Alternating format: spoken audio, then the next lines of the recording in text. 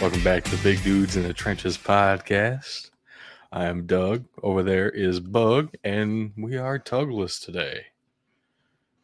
Indeed we are, but he'll be back, what, a couple weeks? 2 weeks? Something like I that? think this week and next week, and then he'll be back for sure. So we'll see what happens. I'm not entirely certain his work schedule, but, football news is still happening. Yeah, right. Football news is still happening. I remember I told you 2 days ago that it was probably going to be a short show, and then today so much has happened. Today slapped you in the face and said, right. Nope, forget that. Which at the same time is good news because there's a lot of fun things happening in the world of football, and we're going to talk about every little bit of it. So I think we ought to go ahead and get started here. Actually, though, one more very important thing happened last week that we did not talk about on last week's show.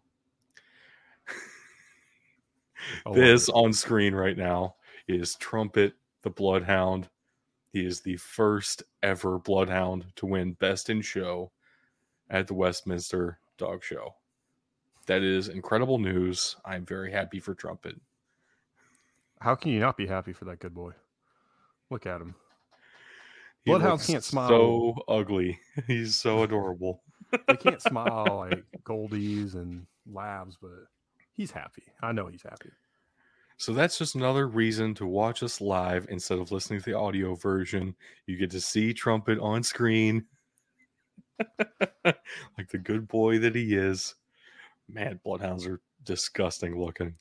And yet they're so great. All right. Best in Show, as a matter of fact. Yeah. So let's get it started with some NFL news. I think it's finally time. We do have to talk about Deshaun Watson in some detail.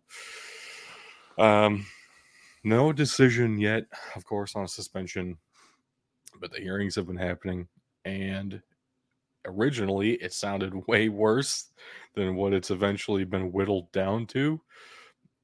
The 20 settlements helps a lot. There are only 4 ongoing cases now against Deshaun Watson, and that was really all the NFL could push against for suspension purposes. So what have you heard? What's the latest on a potential suspension for him? Well, I mean, this is something that's changed vastly since the beginning of the week. I mean, even since yesterday, it's changed a lot. So, good thing I had something come up yesterday and we're here on Thursday. But the NFL was looking for an indefinite suspension on their own. And obviously the NFLPA was going to fight that. The belief was the NFL would fight for this indefinite suspension, and it was probably going to be about a year. And I saw a lot of people saying, oh, he already, he didn't play last year. How are you going to suspend him again? Problem was he didn't play last year because he didn't want to play for the Houston Texans anymore. Right. So that's not the Texans disciplining him. That's not the NFL disciplining him. That was Deshaun Watson on his own. Now, what I will say is the fact that it took the NFL an extra year and, oh, yeah, look, he might actually play now to levy out any punishment is kind of ridiculous. And granted, suspending a guy who already said he didn't want to play, like, I get it. They're in a really bad position. And they brought in an arbiter. I think her last name is Robinson. I should have written that down. The point here is she has no experience dealing with player discipline in any league, let alone the NFL. So it was a very interesting choice of arbiter for the NFL and NFLPA to agree on. Furthermore, the NFL has come out and said if she gives a 68 game suspension, like we'll accept that. Anything less, they're probably going to fight, and anything more, it doesn't make sense. I think 6 to 8 was kind of like their minimum. So 8, they'll definitely accept. 6, they'll probably accept. But if they're already that's a weird thing. That's a weird thing to come out and say. And it's that came out, and I was just like, that makes no sense because you were wanting a year long. Right. You're willing to go down to 6 to 8. So what happens if she says 9? Are you gonna be like, no? I think they're probably gonna be okay with that, Right. But it's just weird that you would be like, we'll accept this range and not say it has to be at least this. There's a lot of people out there saying the NFL did this to cover their ass because they wanted to come out and say, we're going to suspend him indefinitely, blah, blah, blah, blah. Oh, well, this arbiter came out and said, only 6 to 8 or, whatever. So the NFL's in a bad spot. And once again, I say this every time a player gets in trouble. Roger Goodell has fumbled this, screwed it up from the absolute beginning. And that is why we're in this situation right now. And for the Browns, it doesn't just stop with Deshaun Watson. So unless you have anything else to say on the Deshaun Watson situation, I think it's time to move on. Yeah, let's start with the Browns here, because there's Baker Mayfield has come out and said that he doesn't even want to attempt to repair the relationship at this point. Mm-hmm. He's like, and from that perspective, I totally understand where he's coming from. It's kind of an awful thing the Browns did to Baker Mayfield here.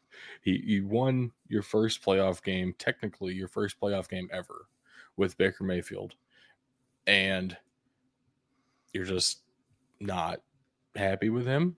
Mm-hmm. For some reason. He gets hurt and you don't even trade him. You don't cut him. He's just stashed away on your roster for no reason. It's such a weird situation.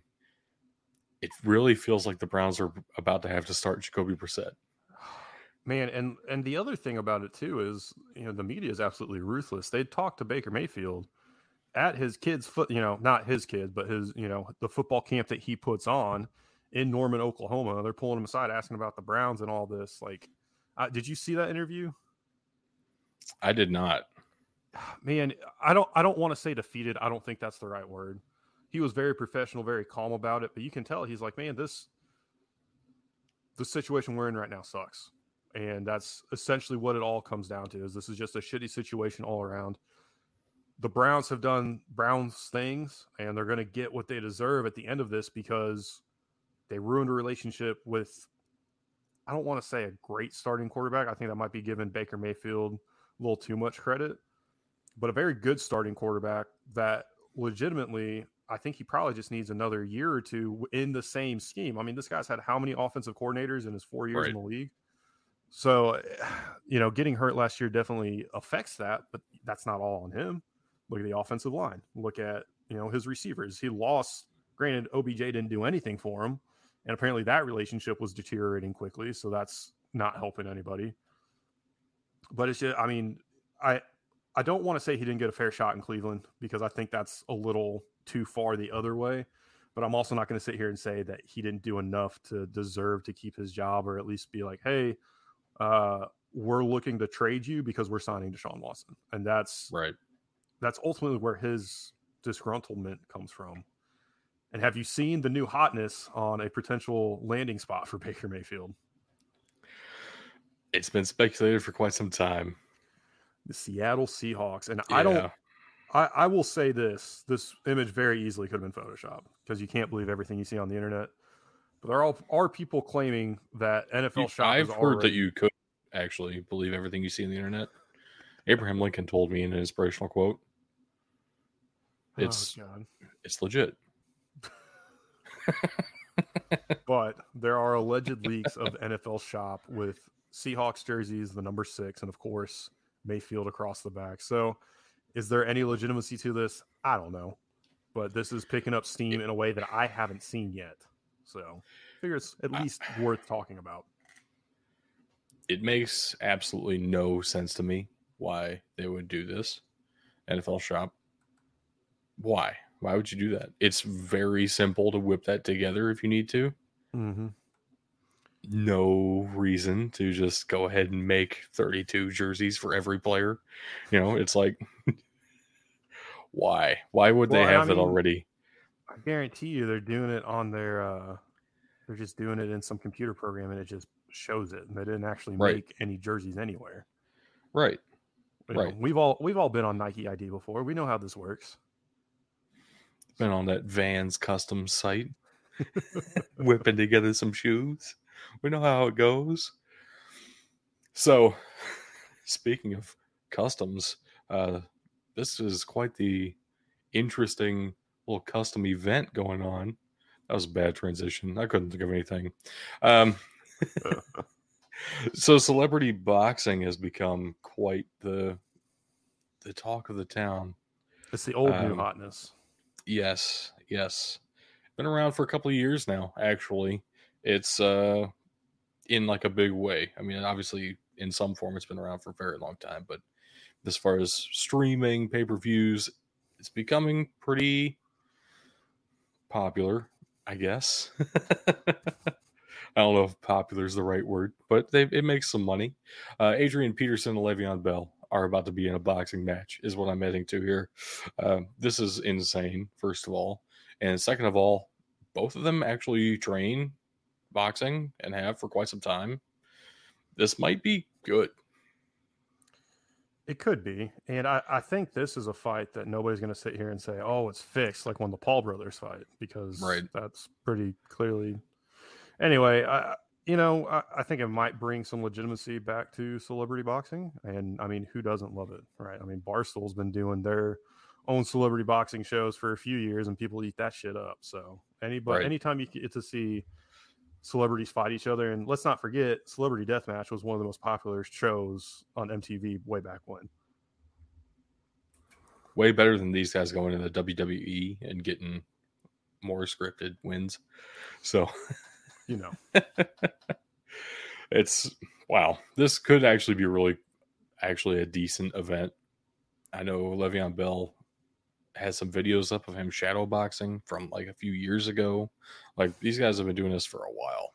So I don't know that they've been doing it well for a while, but it at least better than the guys who pick it up 2 months out. And yeah, why not? I would put my money on Adrian Peterson all day long. I would as well, but anything's possible. Demario Davis is getting a new contract extension here. 1 year added on to his deal with the Saints. It's $12 million. That feels like a lot of money for a mediocre linebacker. That's kind of what I was saying. I was like, man, that's not a cheap amount of money there. That's some commitment. Yeah. The other big contract that just came out, I would say is worth it, though. Terry McLaurin is now getting top 5 receiver money. A 3-year, $71 million extension. It's the biggest signing bonus ever for a wide receiver at $28 million. This is a lot of money. I went on Twitter and was talking about this a little bit with some folks. And it's impressive that everybody is able to recognize the talent here, considering he has not had a consistent quarterback throwing him the ball during his entire career. And, no pun intended here, but it's scary to think about what's going to happen when they get a consistent ball passer or ball thrower, whatever. You know what I mean? Get a consistent quarterback back there. We've been saying the Commanders, I almost fucked that one up. We've been saying the Commanders have been a team that's been coming up out of the ashes from the dumpster fire that they were just 2 years ago. And out of the asses that are in Dan Snyder's inbox. That too. So, man, I hate saying a team's a quarterback away. They really might be a quarterback away at this point. But they got Carson Wentz, don't you know? They might be so great. Away. Yes. It's actually going to be Carson Wentz's best set of weapons, I think, ever. We go back to days in Philadelphia. Who'd you really have other than Zach Ertz? Mm-hmm. I can't name a receiver on those teams. You go to Indianapolis. He's really good at handing the ball off. There were some players on the field with him. I can't name any of them other than the offensive lineman and the running back. So that's a problem. And then Terry McLaurin, Curtis Samuel hasn't been consistent in the NFL, but he's always shown flashes of some crazy athleticism. They get another first-round receiver in Jahan Dotson. This is going to be definitively his best set of receiving threats that he's ever had in the NFL. So it should be interesting to see what he's able to do, but you're probably right. I got to pimp the guy coming out of the backfield here too, Antonio Gibson. Get the ball to him in open space and look out, man. That's I had to do it. I know. Homer. All right. So speaking of college homers, let's go to college news. I think we ought to start with the small stuff and work our way up. How's that? Yeah, because we don't want to bury the lead here. I mean, everybody knows the big story, but Yeah. we kind of saved the best for last on this show, so bear with us here. Yeah. Small stuff. We'll get out of the way quickly. Mike Leach got an extension. Congratulations. He's still at Mississippi State. Nice. Hopefully his special teams coach teaches them how to kill a play on a punt. UAB's head coach, Bill Clark, just resigned basically out of nowhere, surprising everyone, including the school. It was for health reasons, though. Apparently, some conversations with a couple of doctors, and he's like, I don't think I can keep doing this. So that sucks. Hopefully, he's all right. Technically, he's going to stay on through the end of July.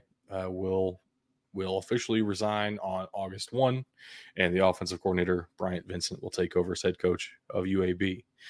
Bill Clark has done a fantastic job. Basically brought this program back from nothing. So, I mean, sad to see him go. He literally did bring it back from nothing. It had been canceled, right? So True. it sucks. I don't know that this hurts UAB this season.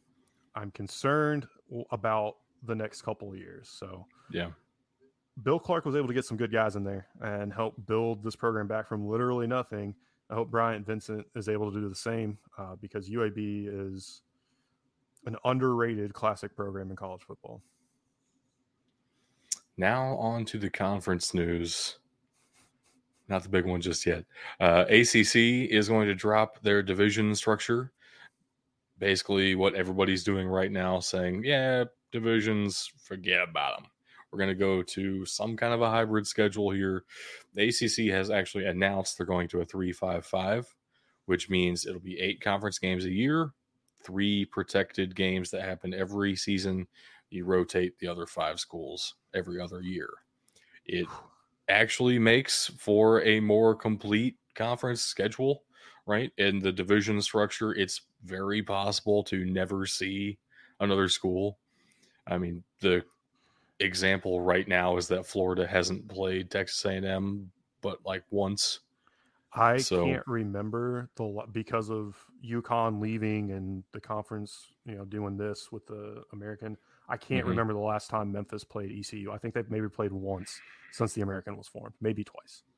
So something like a 3-5-5 actually makes a lot of sense if you want to keep the integrity of your conference as a whole. And it looks like most conferences are going to something similar to that. Obviously, a 3-5-5 exactly only works if you have exactly 8 games to a conference schedule and you have exactly that many teams. So it's not going to be possible for the SEC and one other conference that we'll get to in a second.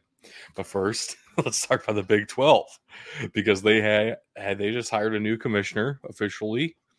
If you'll recall, their old commissioner retired a couple of months ago now, was actually waiting for the end of the NCAA tournament. And the Big 12 just hired Brett Yormark as the next commissioner. He's actually the former COO of Rock Nation, which is Jay-Z's everything brand. It's a sports agency, media agency, record label. They do clothing. They do all sorts of things. Yeah, so that's fascinating. It doesn't seem like a very logical transition. He was also formerly the CEO of Barclays Sports and Entertainment. Again, how do you go from that to being the commissioner of a Power 5 conference? Not exactly sure. But the Pac-12 basically did the same thing, right?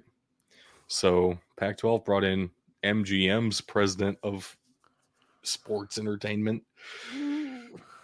They might be regretting that decision right now. Yeah. Let's dig up the lead here. Okay. USC it's been sufficiently buried. UCLA. Yeah. If you live under a rock, or we're looking at ESPN around News Central, today, where they were talking about Brett Heupel in Tennessee for some fucking reason. USC and UCLA want to leave the Pac-12 and join the Big Ten as early as 2023. That is insane. Well, they're Their grant of rights is up after the 2023 season is over, so it would be the summer of 2024, heading into the 2024 season. They would actually be able to join. Wow.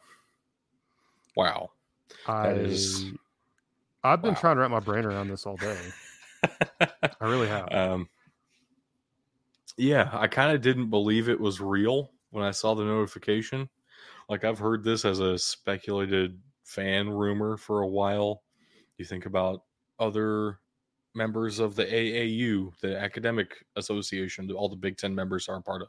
You think of brands that are actually big enough to compete with other Big Ten schools. You think of media markets that would actually make sense to add to the Big Ten network footprint. LA is really the only one that makes any kind of sense. And even then, it's like, that's a 5-hour flight for your Olympic sports. Do you really want to do that? Mm-hmm. Apparently they do. Apparently they do. That new media contract coming is too enticing, apparently. I kind of understand it, I gotta say. I still am just stunned. Like, I've been trying ever since I saw the news. I was like, we're gonna have to talk about this. I still don't know what to say. It is right. Shocking, to say the absolute very, very least here. Like, this, I don't know. You can say people have been talking about it and speculating, but I don't think anybody actually thought it would ever come to some sort of fruition here. I certainly did not. Apparently USC was the one who wanted this to happen more than anybody. And the next steps are considered by inside sources to be a mere formality at this point. They need to formally tell the Pac-12 they are planning to leave after their contract is expired, and they need to apply to the Big Ten Conference. If anyone votes no, they are one of the dumbest executives in the entire country. So they're going to get in. I have seen one other Pac-12, I don't know if it was a president or an athletic director, literally said, "We just got Soonered and horned." It's the same situation, and it's going to result in the same situation. You now have a 16-team conference with 2 more of the biggest brands in the country. I don't know where this is heading towards. It certainly feels like everything is eventually sliding towards a 2 super conference system. That's kind of disturbing. What I'm having a hard time with here is, we just talked about how the 3-5-5 schedule for conferences that have 8 conference games, blah, blah, blah, blah. You get these 16 or bigger team conferences. How in the hell are, like, they Right. might as well be their own conference again, because how are they going to play each other all the time? Right. I don't know. So I don't remember where I saw this, and I think I've added my own theorizing to it at some point. Something like you get, essentially end up with 20 teams is the super conference model. And you do basically just divide them in half. You have 2 divisions inside of your conference, and they don't really play each other all that much until like the end of the year. And then your 1 versus 1 play is your championship. Your 2 versus 2 play, your 3 versus 3 plays like the last week of the season. And it's, why? How does that make sense? I don't know. You're just all listening to the same daddy at the end of the day. That's all there is to it. Right. I don't understand how super conferences are really going to work. It does feel like it would need to be 2 different conferences. It also feels like this could be a way to break away from the NCAA, to break away from the current CFP structure. I hope that is the direction they're going legitimately. I think the NCAA has outlived its usefulness. I mean, I just watched We Are Marshall the other day. I saw it on Netflix. I was like, I haven't seen this in a while. And I forgot that the NCAA used to mandate that freshmen were not allowed to play on the football team. Right. And they had to submit, anybody that's not familiar with the story, they had to submit a waiver and beg and plead the NCAA to allow them to have let freshmen play so they could even field a team. Like, I don't understand why it's so hard to figure out why a school that just lost its entire football team would want to let freshmen play. What are you protecting at that point? Right. And, we've seen it with NIL here. I've talked about how they fumbled and mishandled transfers before the transfer portal was a thing. I mean, and even now that the transfer portal is a thing, they're still not doing it very well. Yeah. And I mean, I like to be critical of Roger Goodell. Everybody does. He's the commissioner of the NFL. He has no friends, lonely at the top, right? Right. The NCAA is worse. And absolutely, we really don't spend enough time talking about that. And it's, again, because it's almost here. Because it's a faceless enemy. Yeah. It's harder to talk about it in a lot of ways. But you're absolutely right. Most of the decisions they make are absolutely worse. And I would say if the plan is to break away, it probably won't happen for quite some time. I would say probably another decade, because the ACC is so entrenched and there's no room for the ACC to expand, right? The Big Ten has, since the 1990s, had this big, broad theory that possibly one day we can get to Big Ten football coast to coast. Well, Jim Delaney made it happen with getting the Atlantic side, right? Brought the Big Ten into the New York and DC markets. Now we're in the LA market, right? That is coast to coast Big Ten football. The ACC is the Atlantic Coast Conference. There's nowhere to go. What else are they going to add? The SEC and the Big Ten are scooping up everything west of them. So, and even some of the ACC members, they're scooping those guys up too. So it only makes sense that you would have basically a north and a south. You have the Big Ten and you have the SEC. Okay. All the brands go to those two conferences and separate from the rest of college football. That's the only way it actually works in my mind right now. To have that happen, you would need the big brands from the ACC to come with you. Because how are you really going to leave Florida State behind? How are you really going to leave Miami behind?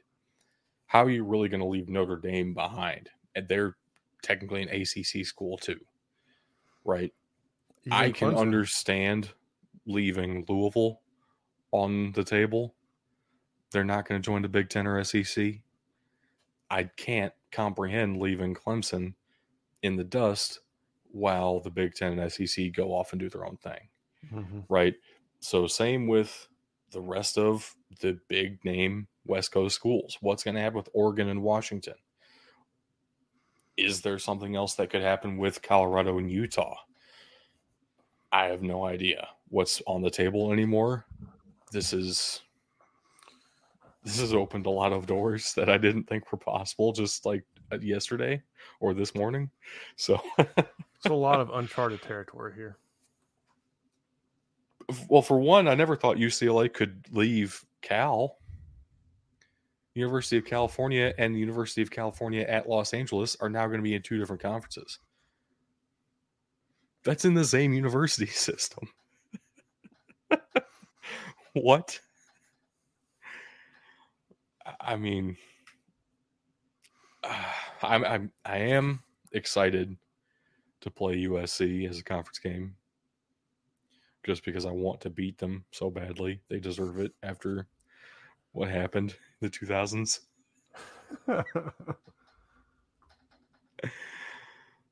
And Ryan Day versus Lincoln Riley. That's pretty cool. I mean, we got Bob Stoops versus Urban Meyer not too long ago. Right. Ready to reignite this rivalry?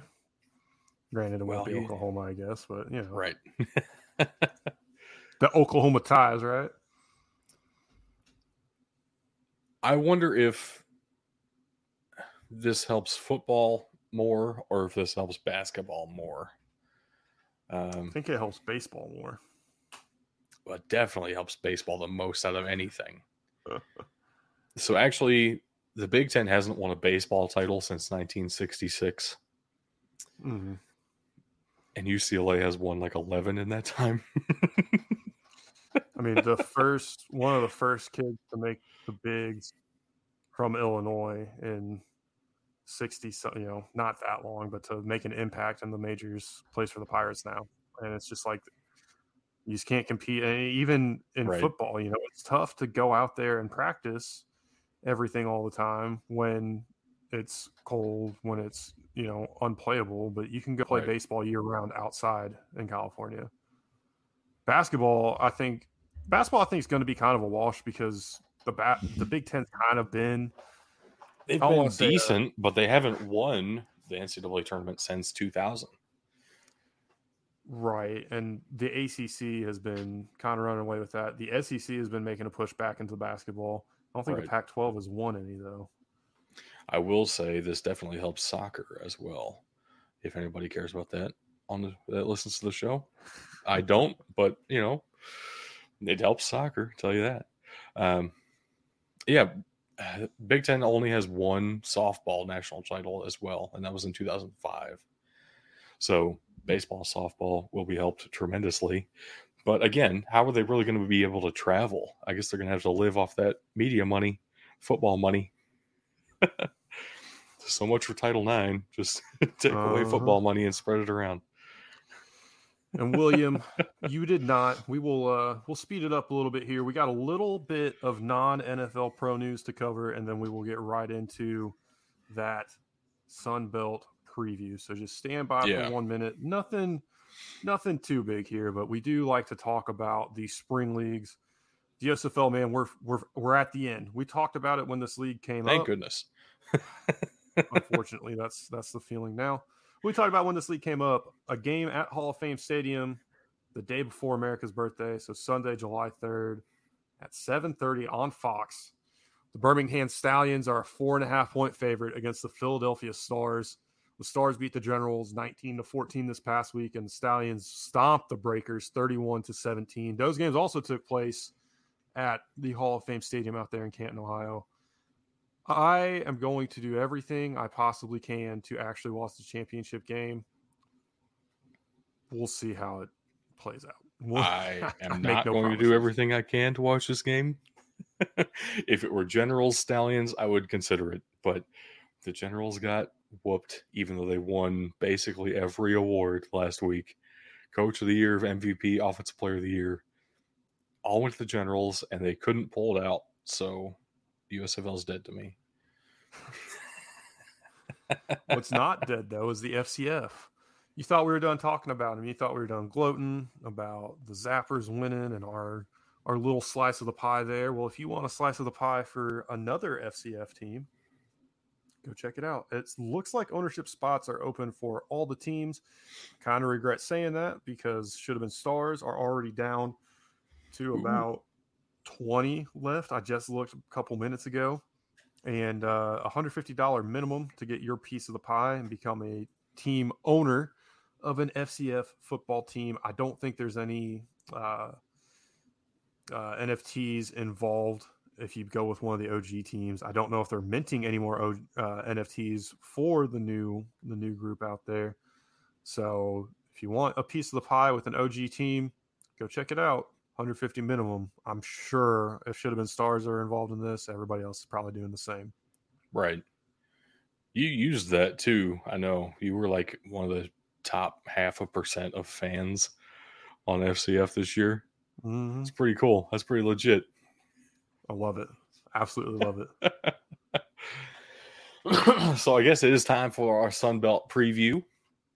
In keeping with the tradition of our conference previews so far, we'll get into a little bit of the schools, then we'll get into coaching changes, the draft, recruiting, all that good stuff. So let's go ahead and start off talking about what the schools actually are, because the Sun Belt looks a lot different than it did this time last year. The East now has 7 teams, not just your Appalachian State, Coastal Carolina, Georgia Southern, Georgia State. You also have James Madison coming up from the FCS to be a part of the Sun Belt this year. Marshall is in the Sun Belt, and Old Dominion is in the Sun Belt East. That is 7 teams. That means there's 7 teams in the West. It's a 14-team conference. It's just as big as the ACC, Big Ten, SEC, ACC, all right now. I mean, I don't even know which conference I said at first. I'm just excited. Sun Belt's huge now. The West, we have. Thing I'm disappointed about is that James Madison got thrown in the East. I think the 3.5 wins. How would they possibly get thrown in the West? They're in Virginia. I don't know. I don't know either. At the same time, Missouri is in the SEC East, so there you go. Fair enough. So I don't think the 3.5 wins that ESPN is projecting for them is accurate. However, I could see it happening because they are absolutely in the harder half of this conference this year. Yeah, definitely. You know, they go from being CAA co-champs and making it all the way to the FCS semifinal. I would be happy if they made a bowl game this year. They are ineligible for a bowl game this year. You are not allowed to go to a bowl game in your first year in the FBS. Just give them the 6 wins. That sounds good. Sounds like a good plan. Definitely want more than the 3.5 ESPN's given them. Yeah. So you say the East is the harder division, and I would definitely agree with you. But at the same time, the champion last year was out of the West. The West has Arkansas State, Louisiana Monroe, South Alabama. Southern Miss is a new addition. Texas State, Troy, and the conference champion, Louisiana Ragin' Cajuns. They lost their head coach because of it. Call it like it is. Billy Napier has been making this program into one of the Sun Belt powerhouses over the past couple of years, and because of that, has taken over the Florida Gators. Pretty big promotion for him. Happy for the guy. He's been a Group of 5 powerhouse down there in Louisiana, and it's, man, I'll just say it sucks to see, because I don't have confidence in any of the teams from the West. I only have a little bit of confidence in Louisiana because they have the pedigree, because they've been there, because they've done it. Right. And obviously they got a local guy to coach the team. I'm not even going to try and pronounce. It was an internal promotion. I really don't know how to pronounce it either, so I just call him Michael DeJormo. It sounds close enough. Now I want pizza. Yes. It's not delivery. It's Michael DeJormo. So they are projected to win 8 games, according to ESPN, which is tied, in theory, for best in the conference with 2 teams out of the East, Appalachian State and Marshall. Actually have slightly higher win totals if you throw the decimals on there. I'm curious how Marshall is going to stack up their first year in the Yeah, you're right. They have second-year head coach Charles Huff, which was a fascinating hire to me. Former associate head coach and running backs coach at Alabama. It seemed to me like they were hiring him because of his recruiting ability. And then out of nowhere, they go 7-6 last year, actually looked like a decent team. I didn't think they had the talent to go 7-6. So if he can put together something decent this year with probably a better established quarterback situation, right? At least we understand what is there. This might be a pretty good season for Marshall.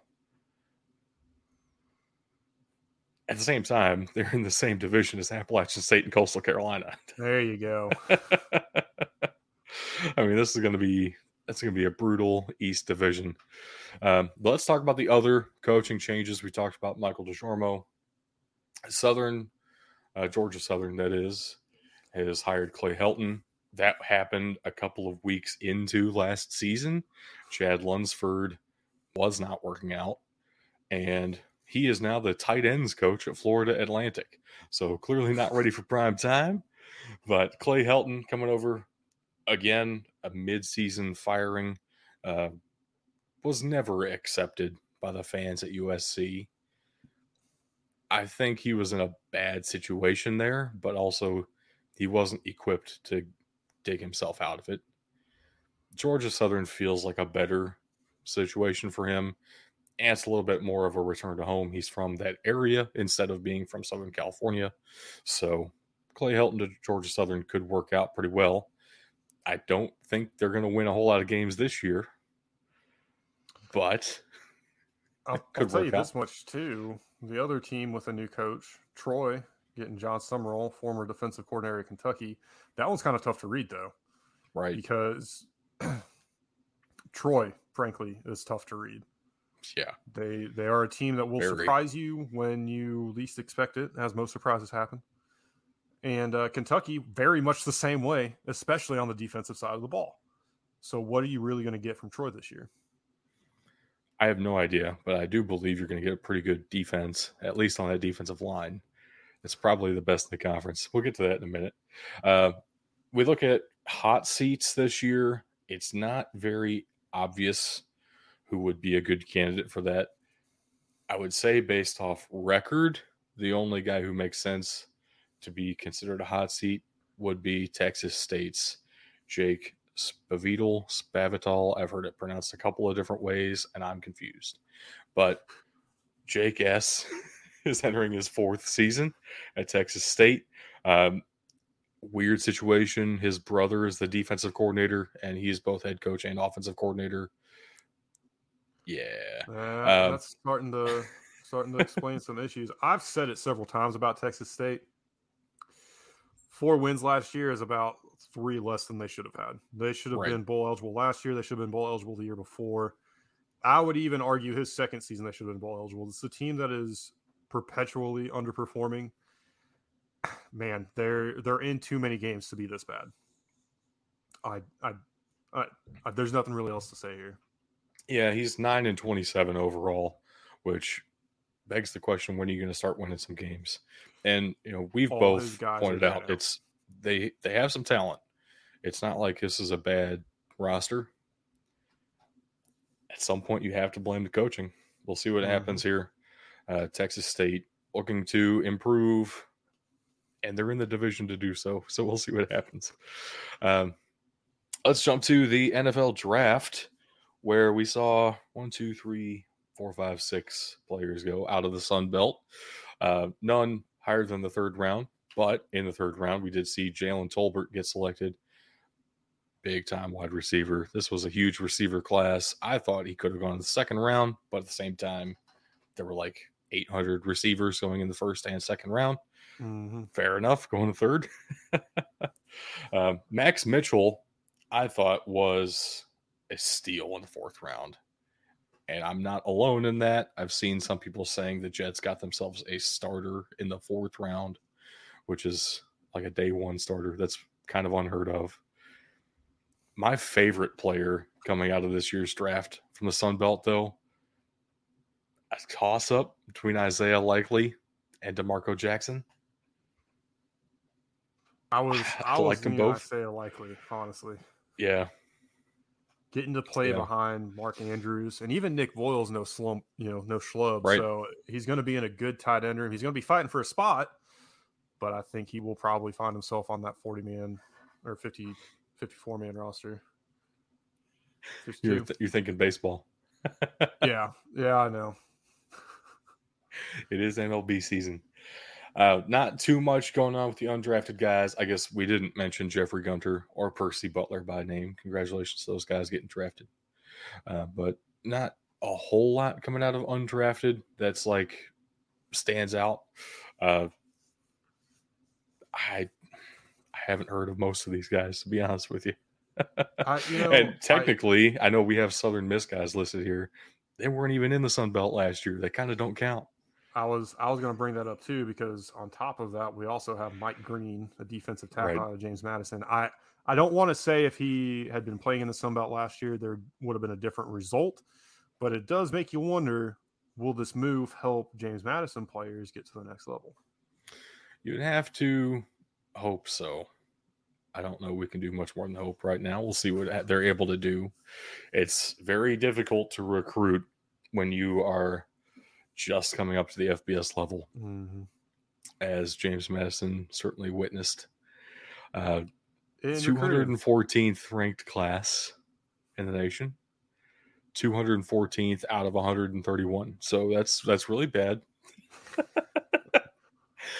Technically had 4 commits that 24/7 recognizes. Total. Absolutely 0 stars.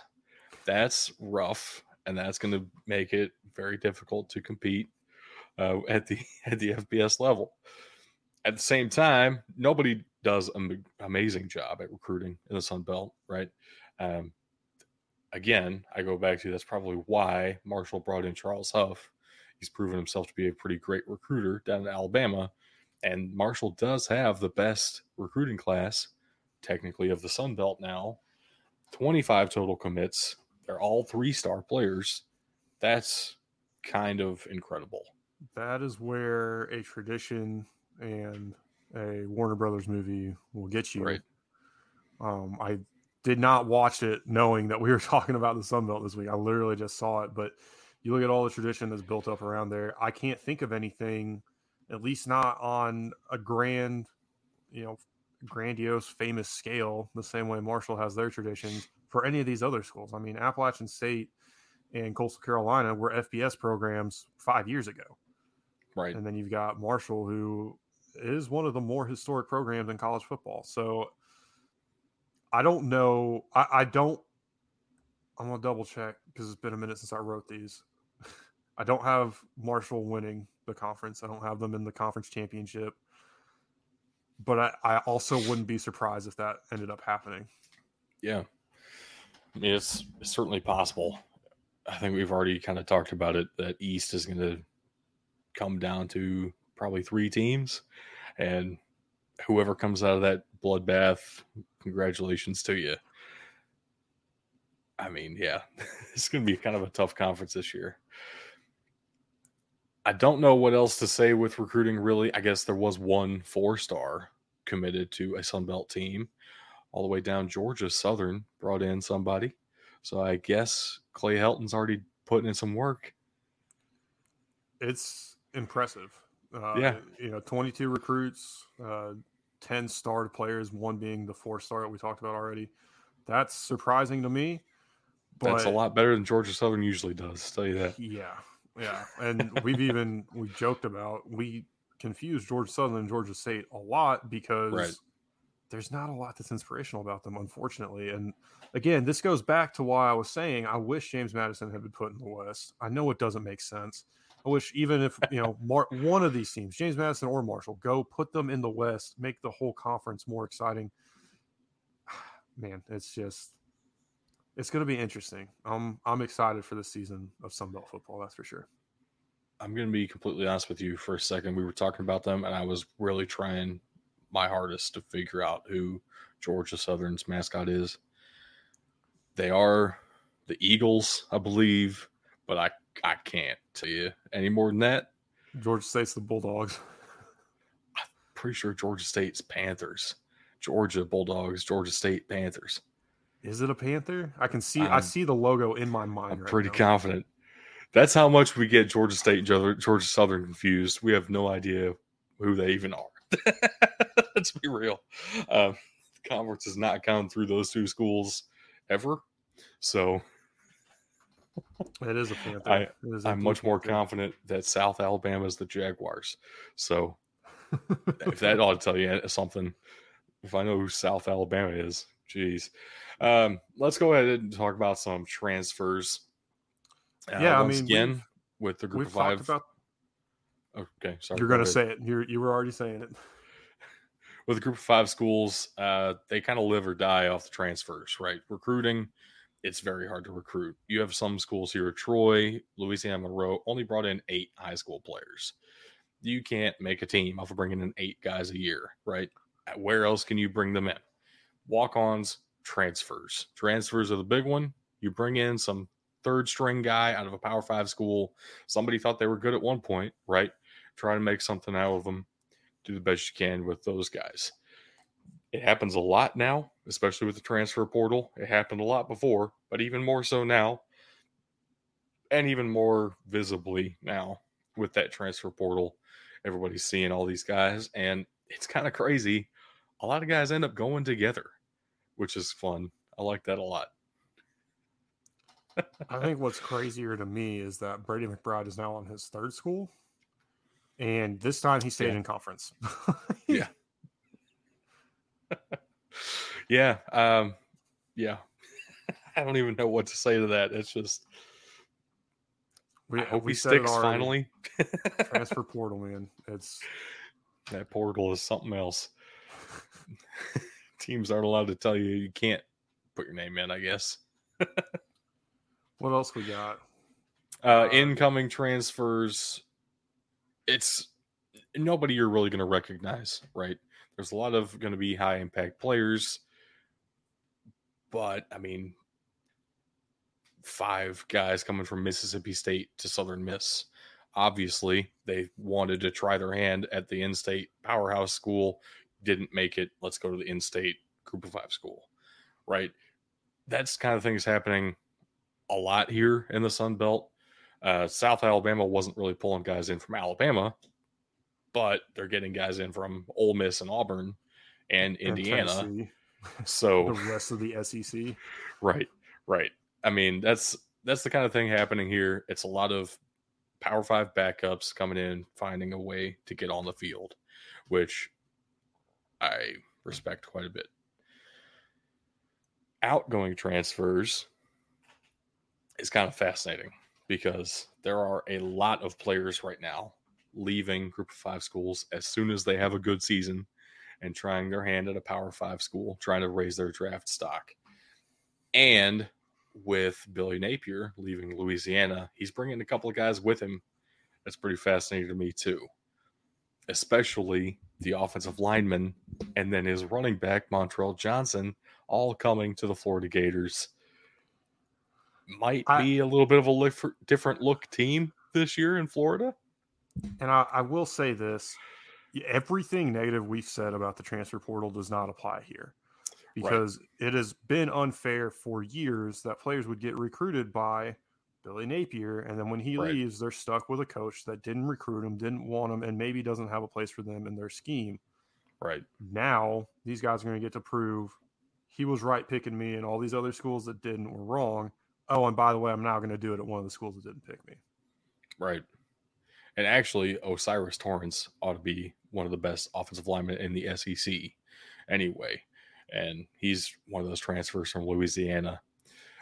James Madison's getting a couple of guys going to Power 5 schools already. I mean, that's kind of crazy. Think about that. Playing the FCS semifinal one year, playing at Texas the next year. Happening for one of their linebackers. Wild. A whole bunch of Arkansas State players leaving. That whole Butch Jones situation. I don't blame him. Yeah. Not too many players leaving out of the Georgia State or Georgia Southern, though. Wonder why. Maybe it's because they're not good. No comment. Grant Wells is transferring again. Another quarterback who transfers all the time. He's leaving Marshall for Virginia Tech this time, though. That's kind of cool. I remember Grant Wells and thinking he was like decent when I saw him play at Marshall. I don't know how he's going to do at Virginia Tech. I don't believe in him, really. So he's putting some faith in himself, and I hope it works out for him at Virginia Tech. That's kind of a big step up, though, from Marshall. And Nicario Harper, safety, leaving Southern Miss for Louisville. Louisville was very hyped to get him, and for good reason. Nicario Harper's a pretty great safety.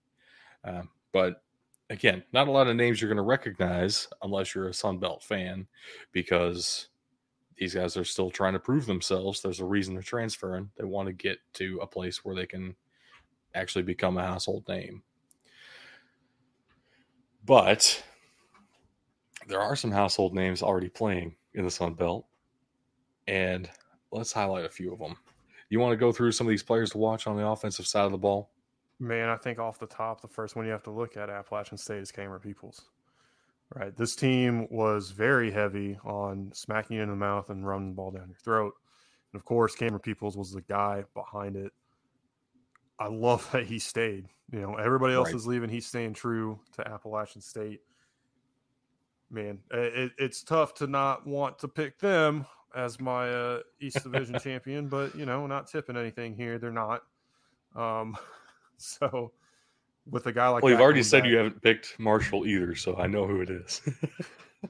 With a guy like Peoples coming back, though, it was very hard to not want to lean more into the Appalachian State pick.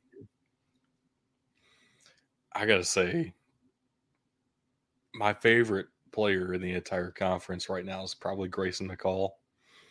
And a lot of it comes down to his Instagram post announcing he was staying. Dude, I love it. Pisses teal. Did he start that fucking trend of the I'm staying announcement? Yes. I love him. I love every second of it. He's like the reason behind the mullet, and Mullets versus Mormons, baby. That was so amazing. I love everything about Grayson McCall, except for his deep ball and his accuracy. But it's everything else, though. As far as college football players, Grayson McCall is about everything you could ask for, and he makes Coastal Carolina so much fun to watch. I did want to talk about Chris Thornton, a receiver for James Madison. Most people will probably have never heard of that name before, but Chris Thornton is actually pretty dang good. And I believe he's going to be first or second team all-conference in the preseason all-conference teams. Like, Chris Thornton's actually really good and probably one of the best receivers in the conference, even though he's just now coming up to the FBS level. It's absolutely insane, and DBs at the FCS level had a hard time covering him for a reason. Right. He's going to make an impact for James Madison. Expect him to get the ball a lot, especially in games that they win this year. I do have to shout out Frank Gore Jr. simply because he is Frank Gore Jr.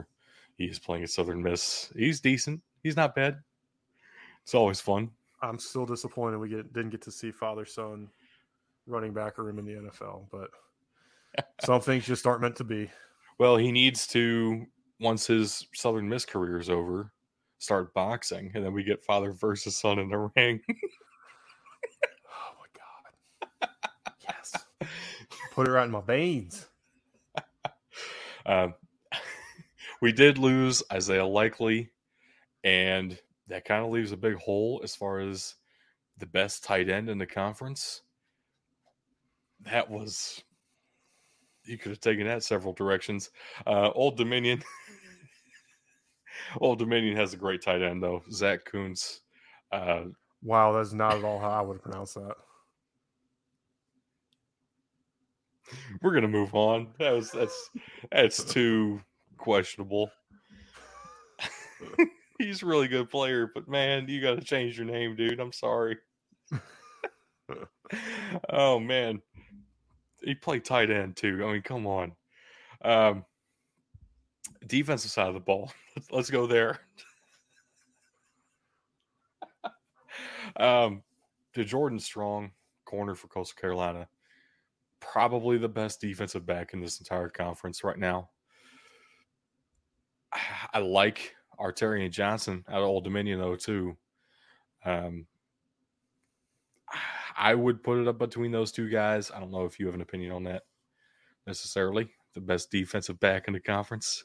I will say this. We already tipped that we think Troy's going to have the best defensive line in the conference. So, of course, the two defensive players to watch. Javon defensive Solomon. Tackle, defensive end. And Will Cholo. It sounds racist, but it's correct. That's really how to pronounce it? I believe so. Yeah. Nailed it. So, Troy should have the best defensive line in the conference without question. Like, I'm prepared to say they will have the best defensive line in the conference. Think Georgia's defensive line last year, except at a group of 5 level. Yeah, so 12 notches worse, but still 12 notches better than everybody else in their conference. So it's pretty good.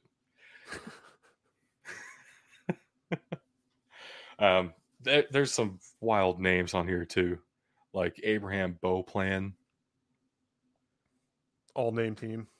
What Beauplan really? Wykevius Hill. Thomas? Yeah. Wykevius Thomas? Yeah, Wykevius. What a great name, Wykevius. Chris Chukwuneke. Do we got a lot of all name team candidates on defense? Yeah. And Louisiana, of course, has given us the EAUX. So I'm not even gonna try. Pedeshlo. That's wild. Yeah. There's some players in the Sun Belt. They do exist.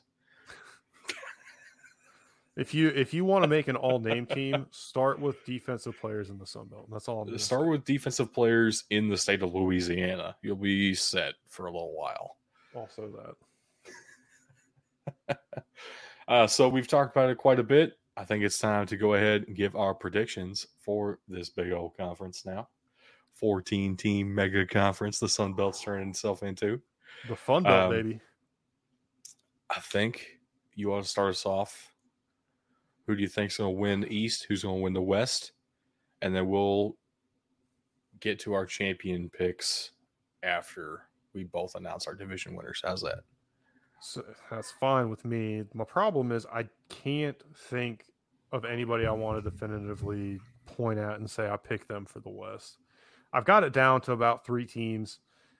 One I don't feel confident in at all. That's Arkansas State. I think they have the talent. I do not trust Butch Jones. And all the departures kind of make me question my talent statement. Then I'm looking at Troy, but I don't know if they have it on offense. Right. And you go over to the defending conference champions, Louisiana. Not only do they have a coaching change, but they did lose a lot of big pieces to that offense. Ultimately, I don't know who to pick there. So, Louisiana repeats, at least in the West, maybe? I mean, that's not a terrible pick. It's probably the most realistic, honestly. It's tough. And, I want to go Arkansas State so bad because they are a good team. I have no those players idea. It seems like those players deserve it, but yeah, I have no earthly idea how Butch Jones got another job in college football. I really don't. Yeah. But my Eastern team, I already said it wasn't App State. I already said it wasn't Marshall's because I'm going with the Mullets. I'm going with Coastal Carolina. And, whoever Coastal Carolina plays, go ahead with your picks. I think for the West, same with the East. I think the West is really going to come down to 3 teams, but I have a different third team. I don't think it's going to be Arkansas State up there. Butch Jones ruins it for me. Don't blame you. I think your third team is probably South Alabama. And then you have Troy, Louisiana, right? So it's the same problem. South Alabama might have a few pieces scattered around the field. Troy has them concentrated on the defensive side of the ball. Louisiana has talent in several places, but also just lost their best ones to the draft and to Florida. So it's a lesser 3-team race to me than the East is. And we've talked about it all show. Marshall, Appalachian State, Coastal Carolina are your 3 powerhouses in this whole conference, and they're stacked into one division. So who comes out of that? At that point, I'm starting to look at some schedules and trying to figure out who has an easier road. I kind of like Appalachian State out of the East. As much as I love Coastal Carolina's offense, Appalachian State retains a little bit more on that side of the ball, and that's a big, big thing for a Group of 5 school. Getting that experience, big thing for any school, but especially when you don't have the 5-star. Everybody drools on themselves looking at them prospects coming in to replace your veteran guys, right? In the West, I don't know what you're going to get out of Louisiana. I know what I'm going to get out of Troy, which makes me like that situation a little bit more. And we didn't talk about the recruiting class very much. Their top recruit was a running back. Their second highest recruit was a quarterback. Their next couple highest recruits were offensive linemen. So they very clearly retooled that side of the ball. It might be some true freshmen starting, and they might start off the year rough. But if you start off the year rough, that means you're losing your non-conference games, and you can come back and take the whole thing later. It's not about how you start, it's about how you finish. Exactly. And defense wins championships. All the cliches today. They all apply. I'm going to take Appalachian State versus Troy as your Sun Belt championship game. I think that is a little bit of a hot take, and I'm okay with it. Yeah, I think we both have the same mindset here, though, and that is that the Eastern team is going to win. I've got Coastal Carolina winning this one, winning the conference. Yeah. And who knows? Maybe they'll be the ones supplanting themselves in a New Year's Six Bowl this year. We're going to talk about that would be pretty sweet. And we're going to talk about the only other conference that I think really challenges them for that next week. So stay tuned for the American Athletic Conference preview. Yeah, I do have Appalachian State winning. But again, like you're saying, anybody out of the East probably wins this year. Unless for some reason Michael DeJormo is the best coach of all time and just nails it. Louisiana definitely has the talent to stay up there. But go ahead. I know you want to. Whoa. I don't know why it does that, man. It is bracket time. Because you don't believe in yourself. Whoa. That's why. It is bracket with your votes. So that does it for the Sun Belt preview, clearly. Let's see. Next week will be the American Conference, so stay tuned for that. What else could we do? We're so inspired, if you couldn't tell by the music, that hasn't happened since last bracket time. Let me take this thing off of here. That's too big. I hate it, and yet I love it so much. Let's go ahead and jump into our first matchup of the day. Of course, we did get your votes on our social media polls. You can find them, once again, Twitter at BDT Football, Instagram, BDT_football. And hopefully in the future, we'll have some on Facebook as well, facebook.com/BDT Football. Pretty much think BDT Football. You can find us all sorts of places. We even have our own website. Think of that. First matchup of the day in our stadiums bracket, we have another Memorial Stadium, Texas Memorial Stadium to be exact, up against Ryan Field, one of the more unique stadiums, I would say, in this entire bracket. It was definitely closer than the name of Texas would make you think. It was, and Texas won even with the uterus that they just put in the end zone there. I don't know why they thought that was a good idea. But it makes sense. Texas has the brand. It's the thing to do in Austin besides being weird. Of course, keep right. Austin weird is the big one, right? And man, look, we've got just one of their game weird in general. That's the big thing to do. We've got one of their game day traditions in the picture. That's how big this is the largest Texas flag at every single home game. Yeah. I mean, that's a pretty big tradition, even though we've got a few others that we're going to have to bring up at a later date because I don't know how Ryan Field is going to beat it. Ryan Field can't beat it, but at the same time, I love the look of Ryan Field. Honestly, as far as aesthetically pleasing stadiums, Ryan Field is up there as one of my favorites of all time. They don't have the traditions. They don't have the history to really move far in this bracket. And going up against Texas, that's just brutal. But I wanted to give some love to Ryan Field. Yeah, and I will say, lighting up the clock tower purple or white, depending on the outcome, that's a pretty cool tradition. Obviously, I didn't look too much into it, but the losing color has to hurt to light it up that color, which they have certainly done several more times a often. year. Yeah, more often than they have the winning color. And of course, we have natural grass there at Ryan Field, and they like to leave it a little long when they got a big opponent coming in, just slow them down just a little bit. They do, and I kind of respect it in a way. Play with what you got, do whatever you can within the rules. But that is going to move on. Texas, Yeah. Darrell K. Royal Texas Memorial Stadium, or Texas Memorial Stadium, as you saw on our brackets there. A whole big name. Why not?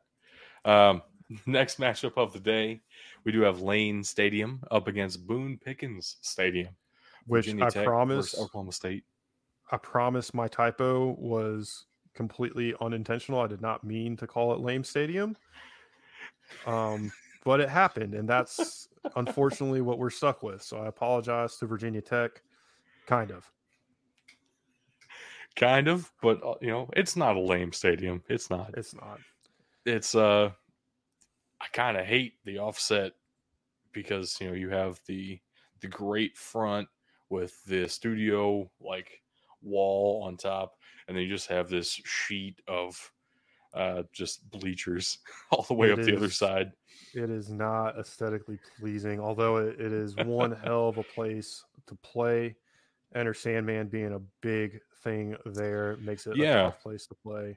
It's actually like one of the toughest places to play consistently on those kind of lists, which is so weird to me. You wouldn't think of it as that, except if you actually play there.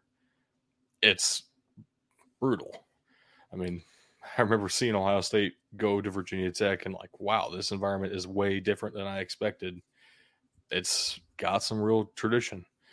So does Oklahoma State, though, gotta say. And that stadium, that wraparound it's a modern bowl. Let's just say it. Right. Bowls aren't that popular, but this is a modern bowl, and this is how people are going to do bowl stadiums going forward, I think. It's kind of classic. It's kind of classy, and it kind of looks pretty sweet. And you would have to assume that it would. Boone Pickens would have given them every drop of oil money imaginable going after the best facilities. And Boone Pickens did win on our social media polls. I don't know if that sways you at all, but where are you going to settle down here? It doesn't. The hokey pokey after the third at Lane Stadium, that almost gets me.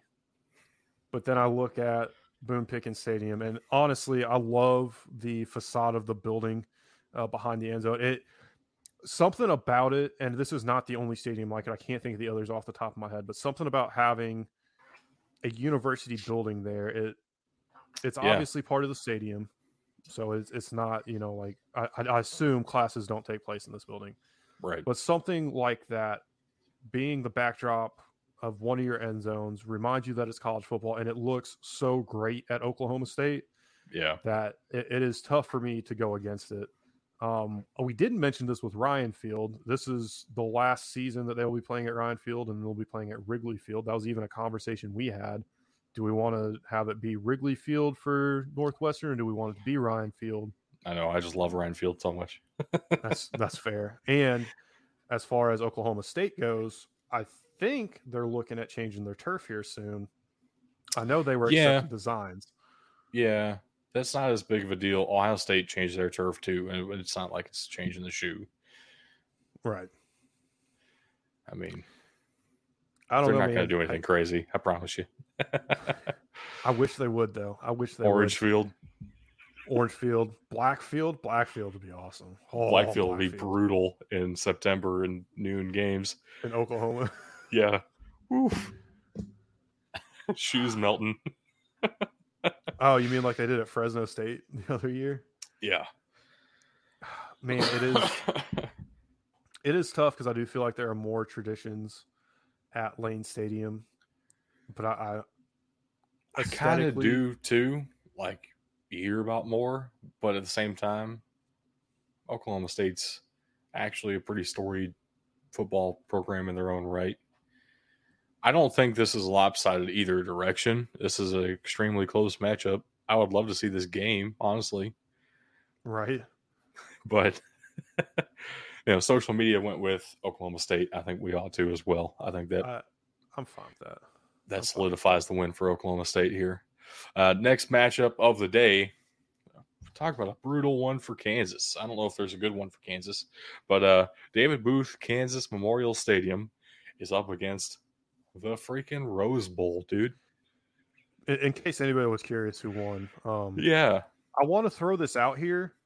I have no clue when this top Kansas picture was taken because it was earlier this year or, in the middle of last football season that they had to get on the radio and tell people, please come to the game. We're beating Oklahoma right now because there are all of, 1,000 people in the stands. And then Kansas blew it, and they will probably continue to have only 1,000 people.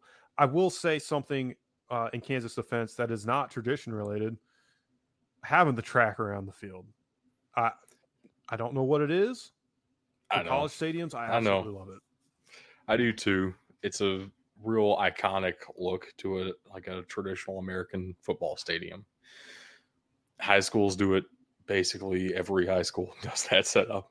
And it kind of looks good for Kansas, I will say. But also, this is the Rose Bowl.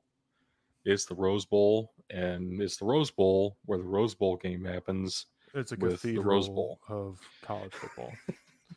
And if you say the words Rose Bowl, everybody, legitimately, people who never watch college football know what you're talking about, where you're talking about. That front facade of that stadium, just standing on street level, looking at the stadium, that is one of the most iconic images of college football in the country. I mean, that's pure. I'm going to start crying here. Let's not cry on the show. Let's move on to our next matchup because it's obvious the Rose Bowl's moving on here. Yeah, the Rose Bowl's beating Kansas every day of the week and twice on Saturday.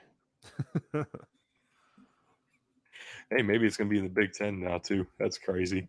Love it. Love it. Love it so much. They need to have Big Ten title games at the Rose Bowl. That would be so cool. Or, the other college football cathedral in LA. We'll talk about that one here in a minute. Forget about it. Let's go to the Rose Bowl. Now, the fourth final matchup of this show, we do have Kinnick Stadium from the University of Iowa up against Ross-Ade Stadium, University of Purdue. One very cool fact, I always love to bring this up, and we certainly talked about it quite a bit during our Heisman bracket. The University of Iowa has the only stadium in the entire country named after a Heisman Trophy winner. Kinnick, of course, won our social media polls as well. And I'll lean into this even more because Kinnick is going to get the nod from me as well. They lean into the Kinnick Stadium name. They lean into Kinnick being a Heisman Trophy winner so much that his Heisman acceptance speech is still played before every game before the team runs out onto the field at Kinnick Stadium.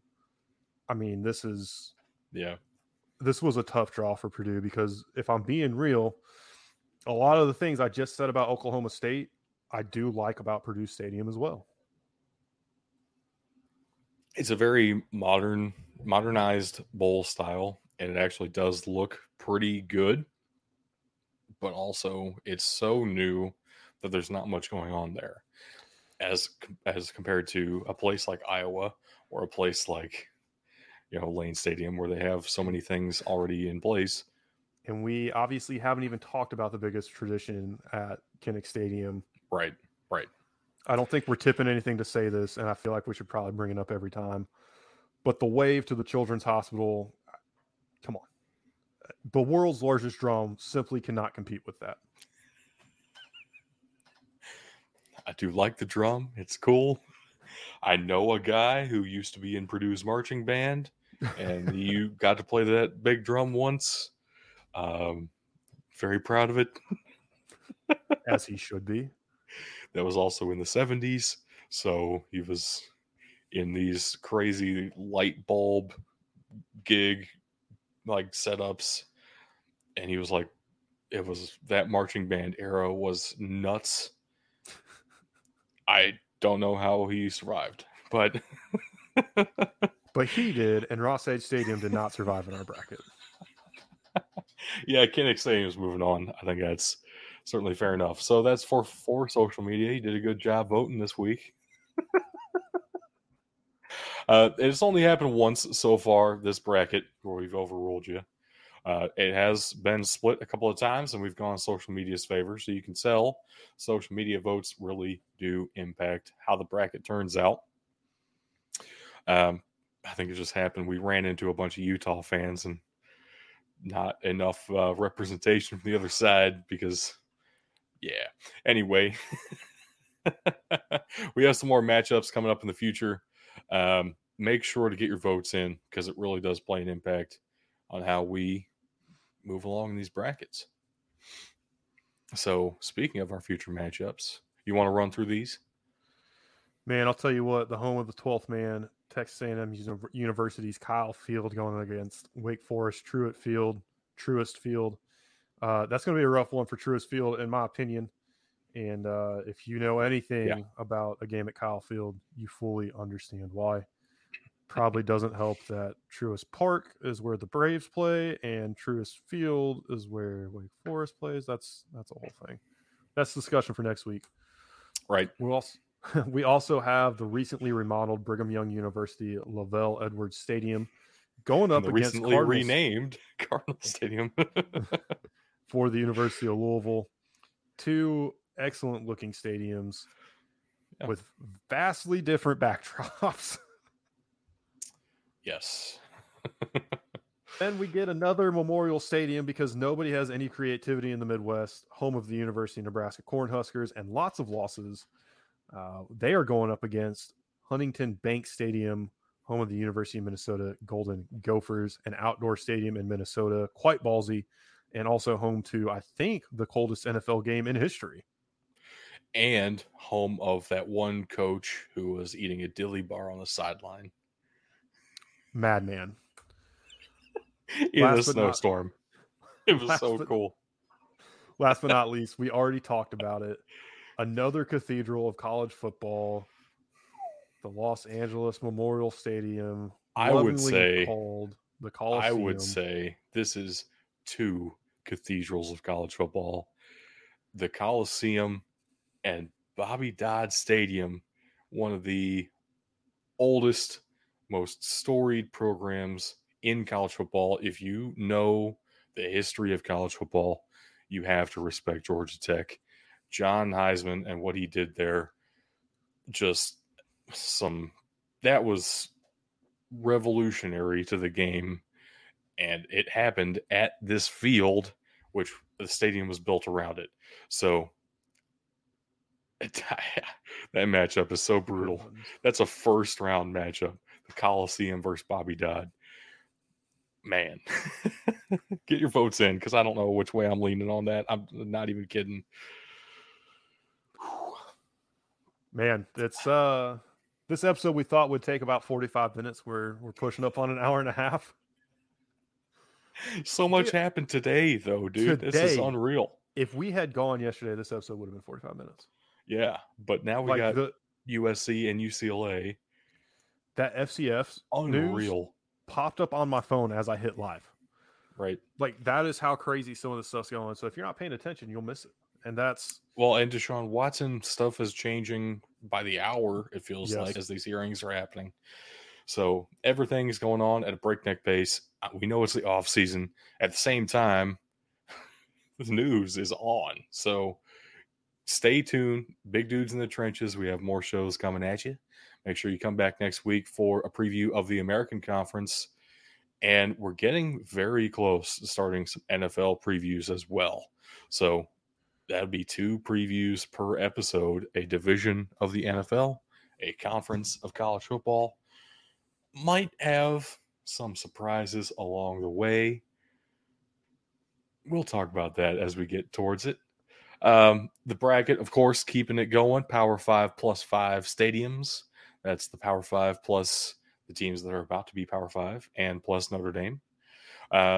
huge bracket. So please get your votes in. Thank you so much for the engagement so far. Some great turnout on the polls. Make sure you check out social medias to be able to do that. I already gave you those links. If you want to see them again, you can either watching us live, it's going along the bottom of the screen, or you can go to the description of the podcast if you're listening to us via audio. And also, if you are so inclined, we would greatly appreciate you check out our Patreon, patreon.com/BDT football. Join our Discord, get some access to the BDT trench ratings. We are in talks to develop that for the NFL as well. That would be pretty significant. Be pretty interesting. We'll see. We're also talking about doing some extra content, doing some fantasy football expectations, but we need to know that people are interested because we all have day jobs, unfortunately. Right. So if you want to help us out and point us in the right direction, just hit us up on any of our social medias, on any of our website, email address, Patreon. Thank you so much. And I think that's all we got. Yeah, William, I just want to say thank you for tuning in, and I hope ODU has a good season. We've talked about it on this show. The move from Conference USA to the Sun Belt is huge for them, but unfortunately, it's going to be a rough couple of years in our estimation. But you never know. You never know. At the same time, I really like Ricky Rain. I think he's actually been a great coach, and I had no faith in him when he was hired. So I don't know if that's just my ignorance about Old Dominion, but Ricky Rain to me didn't seem to fit at the time. And then, boom, they made a bowl game. So that's wild. I didn't expect that last year. It is. It's going to be a rough run for him, though. Yeah. Hopefully they can get back up to that 6 wins again, get back to another bowl game. It feels like such a low bar when we're talking about, Appalachian State, Coastal Carolina. But at the same time, Old Dominion didn't exist for such a long time. It's kind of crazy we're having this conversation at all. So that's that's college football. I remember reading it. I was looking this up with you. Actually, we were talking about who the head coach is and like that conversation, that whole history. There's only been 3 head coaches in the history of Old Dominion football. One was from 1930 to 1940. And then we had 2007 to 2019. It's like, wow. Old Dominion, glad you exist. That's fun. Good for you. It feels condescending, but you know what I mean. Yeah. I need to get out of here before I dig myself into a deeper hole. Thank you for tuning in, William. Yeah, and thank you to everybody else that tuned in. Thank you to everybody that's listening to us on the audio version. You didn't think you were getting out of here without a dad joke, did you? I hope not. I still have a day job, but I got fired from my old job because I kept asking my customers whether they would prefer smoking or non-smoking. Apparently, the correct terms are cremated or buried. Got him. I like that. I like that one quite a bit. Before we go, though, as crazy as today is, it just keeps getting crazier. It is now official. The Pac-12 and Big Ten have both come out and said USC and UCLA is joining the Big Ten in 2024. Oh, my God. That is official. Oh, God. Are we doing Tug's thing? We got to get out of here before more news drops. We got to go now, dude. Peace out, Girl Scout. We'll see y'all next week.